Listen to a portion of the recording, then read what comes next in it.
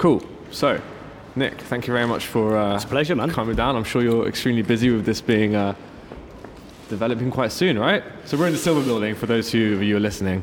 Yeah, it is quite busy, and we've like with most of our projects, we set ourselves deadlines that are usually really fucking impossible. So we've got our first people kind of moving into this workspace upstairs. A guy called Craig Green comes in about 2 weeks' time. Okay. And then obviously we've got all this stuff going on around it. So as the building's being worked on, you know, to get towards its final state, we try and have things happening so people kind of use them. I always think it's quite funny seeing people putting in art shows when you've got like lads trying to run power through, and that weird kind of that sort of mix of people coming into stuff, which I kind of like. You know, that those sort of almost like forced interactions. But it's really cool because I saw the lads that, like some of the Sparks who are down from Birmingham, a mate's firm up there. I saw a load of them kind of helping to hang all these like fabric things. Okay. Right, which upset Justin because Justin was like, "Well, where's all my crew gone?" Yeah. And they're downstairs hanging up loads of artwork. But yeah, it's good. It's good. Yeah, I mean, it's like a little performance. I was just walking upstairs and there was a dog running around, there were people assembling the wires, and an art exhibition going on at the same time. So it's a bit of everything going Missy around. Bones always runs around on all our sites. She's like the boss. Checking. Basically. Good. Well, yeah, it's an amazing space, and I've been here a few times now over the last month or so. Yeah. And I guess it's good to see how it's changing, and it's not really the same space the whole time. So obviously the walls are still here, but there's an art show now. Yep. And in a few weeks there'll be a lot of artists here, workshops. Yep. So like, how did you came into contact with it? This particular site. Yeah. So I do lots of stuff like with the guys at the GLA, so Greater London Authority, and they often find interesting sites that no sensible people want to get involved with, and then point me in their direction. So I knew about this building, and I knew that this whole stretch around here, you know, this whole sort of bit around the docks, you know, all the way down to kind of Galleon's Reach is, you know, coming forward as a new big regen area, big development area, all that kind of stuff, and you get these little pockets left over. And this building has been sat here for a while with nobody really having the, I guess, the right kind of team to go in to put it together, and I think we have. So yeah, I saw it properly saw it with a view to taking it on maybe like 2.5 years ago, and then we spent about a year and a half kind of working things up, you know, getting funding in place, getting our finances sorted, figuring out what exactly we wanted to do with it, who we'd like to be in here, you know, curating it's a wrong word, but kind of finding the right fit, sure, you know, as far as the tenants go. Making sure the numbers work, that's kind of the most important thing. And then we started on site in January this year. Okay. So up until then, it had basically been abandoned for about 10 years. It was, I don't know if you've seen some of the photos, and if not, I'll send them to you. I've seen that kind of urban exploration forums. Yeah, that's all I've really seen. Totally. So it was just full of fucking shit, like 40 years worth of abandoned office equipment. Mad. And just insanity, and like all of the rooms were like knee deep in pigeon shit and mess. So we started off by clearing it all out and realised that, I mean, obviously we've got this beautiful like structure. Sure. You know, where we're sitting, it's almost like, I don't know, it's almost like a sort of cathedral-like space, isn't it? It really is. Yeah, it's just so big. Yeah, it's just so big. Yeah. I think it's about 50,000 square foot the building. Okay. So yeah, it's quite a lump, but yeah, it's good. I like it. It's interesting you mentioned the GLA because, you know, they're in the news quite a lot. Yep. And it's interesting to talk about their role fostering, I guess, art spaces. And have you found that's kind of a relationship which it's been happening for a while? Are they supportive? Yeah, are they helpful? Totally. I mean, you know, I guess been doing this sort of stuff, making spaces or kind of workspaces since about 2010.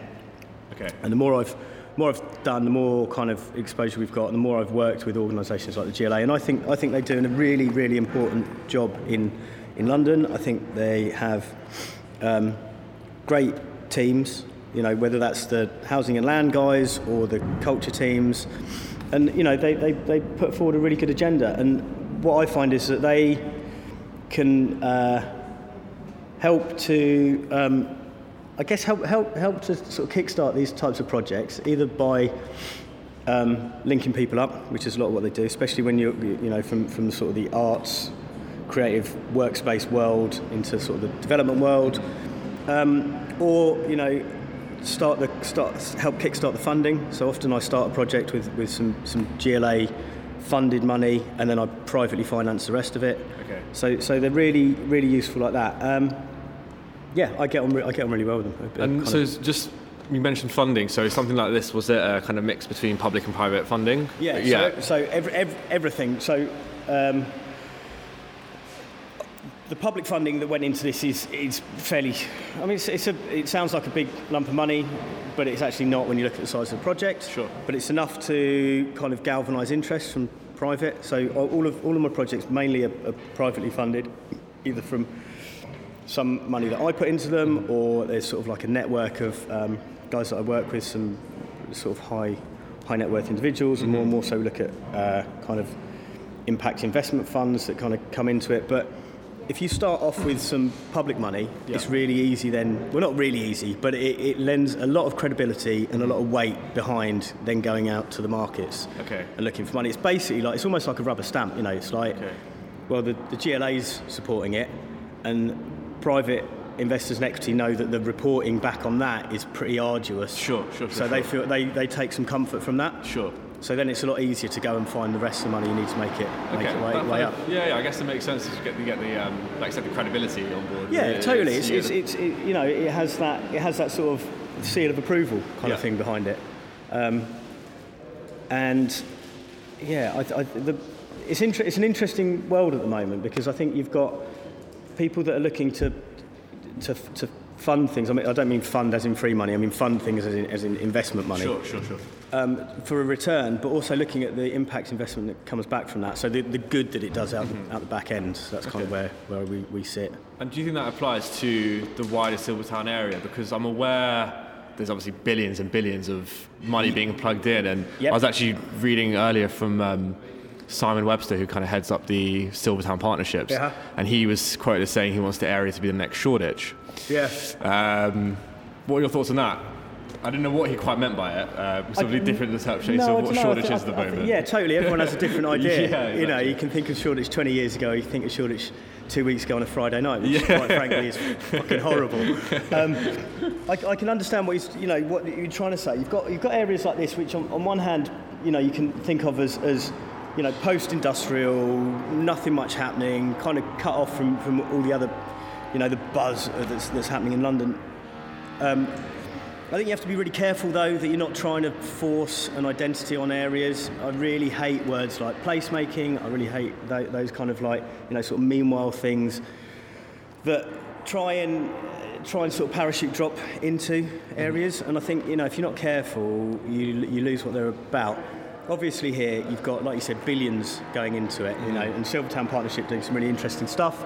The ideas that they've got around Millennium Mills and the kind of the commercial space that they're creating there through sort of First Base and the guys, so sort of I've forgotten his name now, Edward Lister, Sir Edward, who's like kind of the main thing down there, and bringing forward, I think, like a lot of commercial space with an idea that they're going to have, some big names in there, whether that's, like your kind of, your Google kind of campus stuff. Sure. Which is great, but then you need to make sure that the stuff that's there already gets brought along with it. Of course. So it's challenging, I think. I don't think I would want to say that I'd like this to be the new, Shoreditch, personally. Sure. Because it's Silvertown, or it's West Silvertown, or it's like it's its own place. Definitely. All we're doing, I guess, is trying to use existing stock, but building stock, in a positive way, and ensuring that what you're then creating there is part of your sort of development phase. So this bit at the beginning is like your discovery of what should come next. So the idea that you're growing either businesses or you're growing artists that are then going to be the guys who take on the spaces that get developed out later on. Sure. Because otherwise, all you're doing is building a load of either dormitories or employment spaces that nobody can actually afford to be in, other than big multinational companies. And I think that's probably pretty boring, really. I think you're not really making an exciting place. Definitely, and especially when you compare what Silvertown has been like over the years in the area. And for me, it's interesting that it comes down to, for me at least, use and access in the terms of the use of the space, the use of the buildings, how is it being changed, and then who's getting access to them. And so it's funny for me that I was just speaking to some mates earlier, and they said the last time they went to Millennium Mills was for like a illegal underground rave. And now it's being turned into sort of huge offices and housing and stuff like that. But that's the story of these kind of spaces, and they go over different uses in history, and they get changed, and it's the story of it, right? Yeah, it's like they're sort of a trajectory, aren't they? Like this site. This was originally British Cake and Mills offices. Then it was Whitbread, Carlsberg Tetley. It was their big distribution centre and brewing centre, and then that shrunk and it became like an office space, and then that kind of died and went away, and then it got squatted for years and turned into like illegal rave central. And then it's abandoned, and then you get the next thing, which is us guys coming back in and trying to do not a similar thing to those kind of squatted spaces, but using them in a similar kind of way of access for people. And like creating opportunities. That's the other big thing. I think if you can create opportunities for people either to create or to work, then you're starting to look at possibly helping through some of the social issues that you have. And then the next phase on from that will be in 10 years' time when they finish building the tunnel under the Thames and they start putting up, the sort of blocks you see going up all over London. But how do you then retain the stuff that we do within that next phase of development? Sure. And that's where I think it becomes really interesting, and that's where hopefully by working really closely with people like the GLA and closely with bigger developers, you're inside rather than outside as like the cool like arts organisations that always just get steamrolled out the way. Of course. You're part of what comes next, and I think me and the rest of the gang, what we're essentially trying to do is hopefully be the ones that can say, right, well, there's no reason why you can't have in your development of 5,000 new apartments a really cool kind of art centre or creative workspace centre or venue or place where things like this exhibition can happen, but isn't sanitised. Isn't like clean, shiny, white cubed space where everything has to finish at 10 o'clock at night. Yeah. But how you can fit it into that development, because I personally think that's where people are going to want to live. I'd much rather live in an area where you've got really interesting stuff being made or created than in an area where you've just got boring nothing happening. I think most people, maybe not most people, a lot of people would say that as well. Man. And it feels like there's a very slow kind of, I'm sorry if I'm kind of bang on about the development world, but there's a very slow kind of change kind of happening, and I guess it's about a next generation of stuff coming through, I guess. Anyway, yeah. And that's, I guess, a good kind of time to turn into speaking about Haringey, because obviously you're quite involved in the area at the moment, and I actually live in Winchmore Hill, which is Enfield, just up the road. So I know Wood Green very well. I've known it for years. And so, tell us about your involvement with Hackney. What's your role there? How long have you been there for? What are you doing there? So we needed another site. So we were looking for another studio site, workspace site, and found one up in sort of South Tottenham, so like sort of around Markfield Park.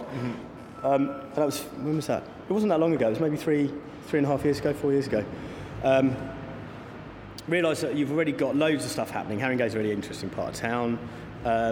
Loads of kind of little creative businesses around there. Lots of really interesting kind of Tottenham residents that have been there like forever. And I think it's a cool area. And to be perfectly honest, it was a site that I could turn around quite quickly, and again the numbers worked on it, so I knew that we could make it stack up. So we did that first site to begin with, and we did 22 or 23 studios and some music studios and a kind of bar and a cafe. And really, again, it's about kind of creating platforms. So it was about making spaces that people that lived locally can either work from or develop their own things from. So rather than us come in of like, here we are, we've landed, it's more about, right, the guys that run the bar and the coffee shop, Matt and Rachel, lived in Haringey, both trying to find somewhere to run their particular type of, bar, stroke, cafe, coffee shop that they wanted to do. Couldn't find a space, so I helped them kind of build that, and then it's theirs to carry on and run and develop from. And then I started, obviously there's a lot of stuff happening in Haringey, that the council are trying to lead on. So after the riots, there's a big injection of cash from sort of central government of let's try and change the area. Some of it for good, some of it not so good. But I started working with some of the guys in their regen teams and looking at other sites we could do up there. We've done 5 sites in Haringey now, mainly around Tottenham, but then we did the hotel in Wood Green as well. So we did Green Rooms, which was, I don't know, something I've wanted to do for ages really. I made a hotel like 8 years ago or 9 years ago in a theatre, like a sort of pop-up hotel for 2 theatre companies. And I realised more and more so over the last few years that it's all very well making places where people can work that's affordable, but where can people stay? So then we did Green Rooms, which is supposed to be, I think it is, I think it's genuinely affordable. It starts at like a dormitory bed, starts at 18 quid, so... That's pretty good, it's pretty good. Yeah, for London. And I think it's really successful. And again, it's one of these projects where you try and not just like drop in and become like, the new Shoreditch of Wood Green. Sure. But to interface with everybody's there, and again create platforms for people to come and use the spaces. So moving on from that, Haringey obviously, as I'm sure you know, is going to changing massively and rapidly. The amount of new housing that's going to be built, the way that Haringey's trying to do that with their HDV, which is quite a controversial model. Bringing in Lend-Lease, who are, they're big boys kind of thing. Yeah. That's one way to call them. They don't really take any prisoners. And a lot of people think that's a massive risk, and I can see that point. I can totally appreciate that way, and a lot of people think, well, you're just giving away effectively public land. But I'm not sure at the moment how else you can try and deliver the amount of housing that needs to happen. So yeah, it'll be interesting to see how that pans out. Well, I mean, I'm glad you brought Lend-Lease up from council, because I was going to ask you about it. And I think for me, you're absolutely right. When there's a lack of funding from central government, councils need to resort to other options. Yeah. And Lend-Lease are involved with very, very controversial projects in London. But I guess the question becomes, how can we make sure that these kind of partnerships, which are very important, how can we make them sustainable and important, and how can they serve the community better? Because when 6,500 homes are being built, and only a small percentage of those are going to be affordable for the population, something's not right. And I do completely appreciate the need for more homes. Theresa May just promised 2 billion yesterday. So obviously there's a debate and there's a need for it, but is the way it's going now, it's not the right way. No, I agree. I think, but that's what I sort of trying to touch on earlier on about the sort of the development world still being a very traditional way of developing with big developers that kind of come in and roll in, and it becomes like a displacement vehicle. I think the way it will change is by being. I think the only way to change things is to be part of them, right? So you're not especially as smaller organisations, you're not going to be able to influence things if you're always trying to chuck stones in. The only way is to kind of sit inside it. So I think those partnerships with people like Lend-Lease, with local authorities, I think need to realise, and they do, that they're. How do I put this without sounding really rude to local authorities? Take your time. I'm trying to figure it out. Lend-Lease are massively, even any big developer, massively resourced, can afford to pay people massive salaries, have huge teams that can basically pretty much move things how they want them to move. I think it comes from like planning policy, being able to control stuff. I think that's really important. I think the influence that local authorities and organisations like the GLA can have by pushing groups like mine into that arena and supporting them can be really helpful. Ultimately, it comes down to, I think, how much money you want to make out of stuff. You know, the current development world is essentially about making money. If you start to sort of try and turn that on its head a little bit, and say, right, we've still got to make money out of this, but we've got to deliver stuff properly from this, then you're perhaps getting somewhere in the right place. It's not something that's going to be solved, I don't think, in the near future. There's going to be lots of things that will happen, lots of things that go wrong, lots of bits of things that go right, and then you might get to a model that works. We're sort of trying that with sort of the sites. We've got a site we're doing in Tottenham, actually, where we're building out. It's a mixed-use site, so it's workspace, residential. It's like it's sort of enabled by the residential. So to bring the workspace forward affordably, it's stacked residential on top, and we're trying to do something where it doesn't necessarily.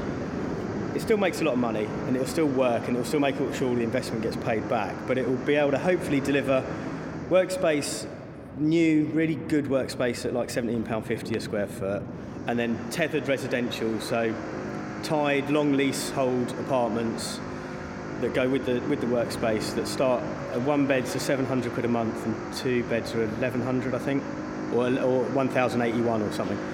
And the idea is that we retain ownership of that, let it on long leaseholds to people, because buying is really difficult now. Sure. And I think that's where you'll start to see some innovative changes in the market. Another thing that's happening, which I'm really interested in, is a guy called Nick Walkley, who was the chief exec at Haringey, and he's now the chief exec of what is currently the Housing and Communities Agency. That's the civil service that's responsible for delivering the house building in the UK. So they're like the third biggest landowners, and they're actually the third biggest investors in building homes. So they partner up with things. Nick's a really interesting character, and has got some really good kind of innovative ways of trying to look at how housing can be delivered.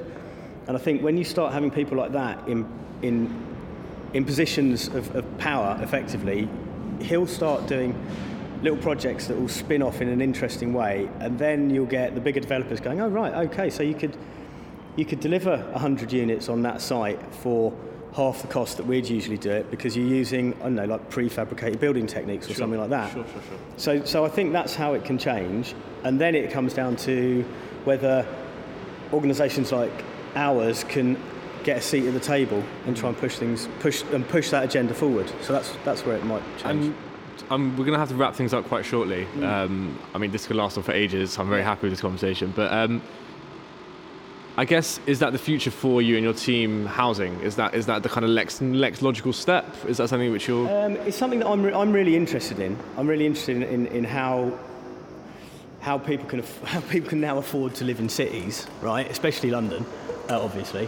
I think you've got that blend of commercial space and housing. I think it needs to kind of come together more. I don't really understand why we've come to this place where people live an hour away from where they're working. You know, I'm sort of thinking, well, that doesn't really make sense. The waste of energy, not just personal energy, of travelling from one side of London to the other to sit in an office to then travel back again, doesn't sort of make sense to me.